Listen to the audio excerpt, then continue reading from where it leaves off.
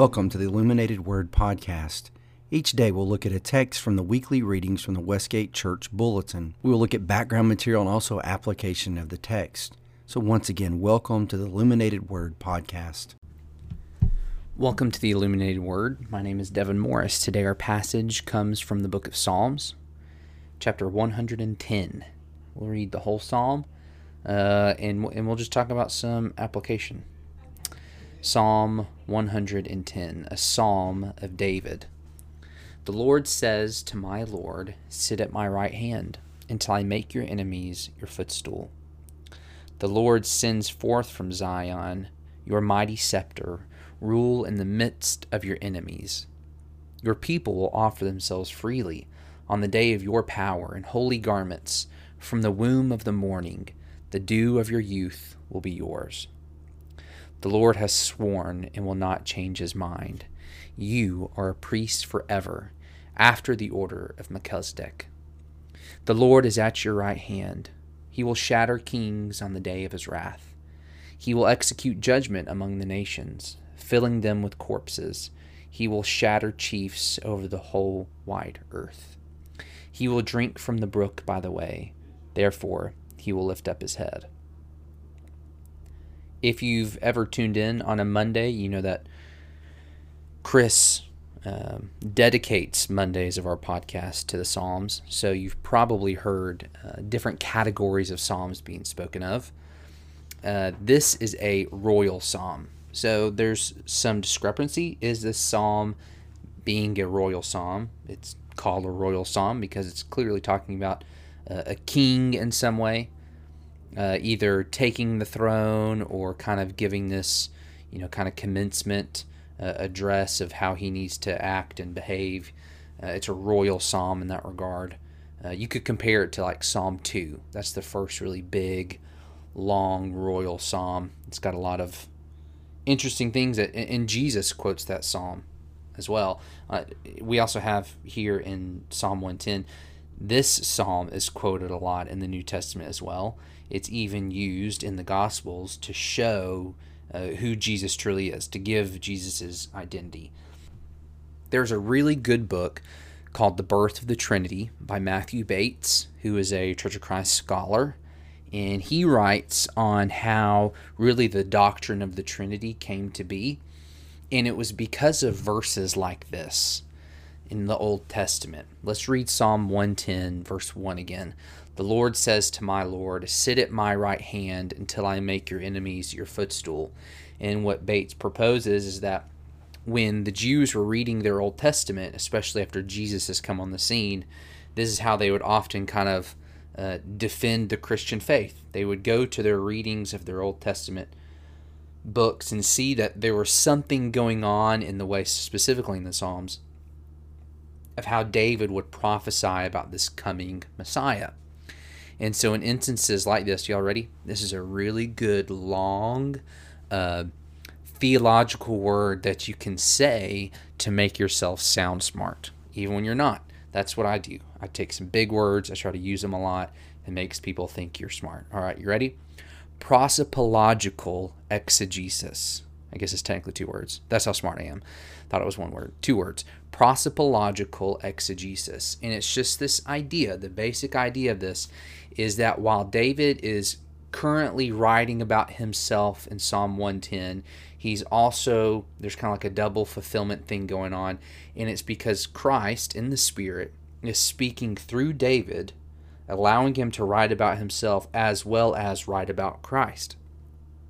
So you're not only getting this double fulfillment, but it's kind of like this circular reasoning about who's writing what to who. Christ is going to use these verses in the Gospels. The Hebrews writer is going to use it several times in the book of Hebrews to say, look, this is about the coming Messiah. Now, whether or not this psalm was actually used then, it doesn't matter. If it was used in this way when it was written, it doesn't matter. Because clearly that's how we can interpret Old Testament Scripture, is that now that we know who Christ is, and then we know that what Christ has done, we can now see all of Scripture through the light of who Christ is. And that's a beautiful thing. It really makes Scripture alive, a living thing, that it can be newly interpreted through the lens of Christ. So that's kind of an aside. Let's look at the actual verses. The Lord sends forth from Zion your mighty scepter, rule in the midst of your enemies. Your people will offer themselves freely on the day of your power, in holy garments from the womb of the morning. The dew of your youth will be yours. The Lord has sworn and will not change his mind. You are a priest forever, after the order of Melchizedek. You can separate the psalm into two parts, verses 1 through 3, and then verses 4 through 7. If you look at verses 1 and verse 4, you're kind of getting this charge of Yahweh that if the king would come and align himself with Yahweh, that all of these things will happen. Goodness will come about him, and you're going to have a victory over your enemies. And that's what the larger section, verses 4 through 7, is really about, is having victory over enemies. Let's read verses 5 through 7 again. The Lord is at your right hand. He will shatter kings on the day of his wrath. He will execute judgment among the nations, filling them with corpses. He will shatter chiefs over the wide earth. He will drink from the brook by the way. Therefore, he will lift up his head.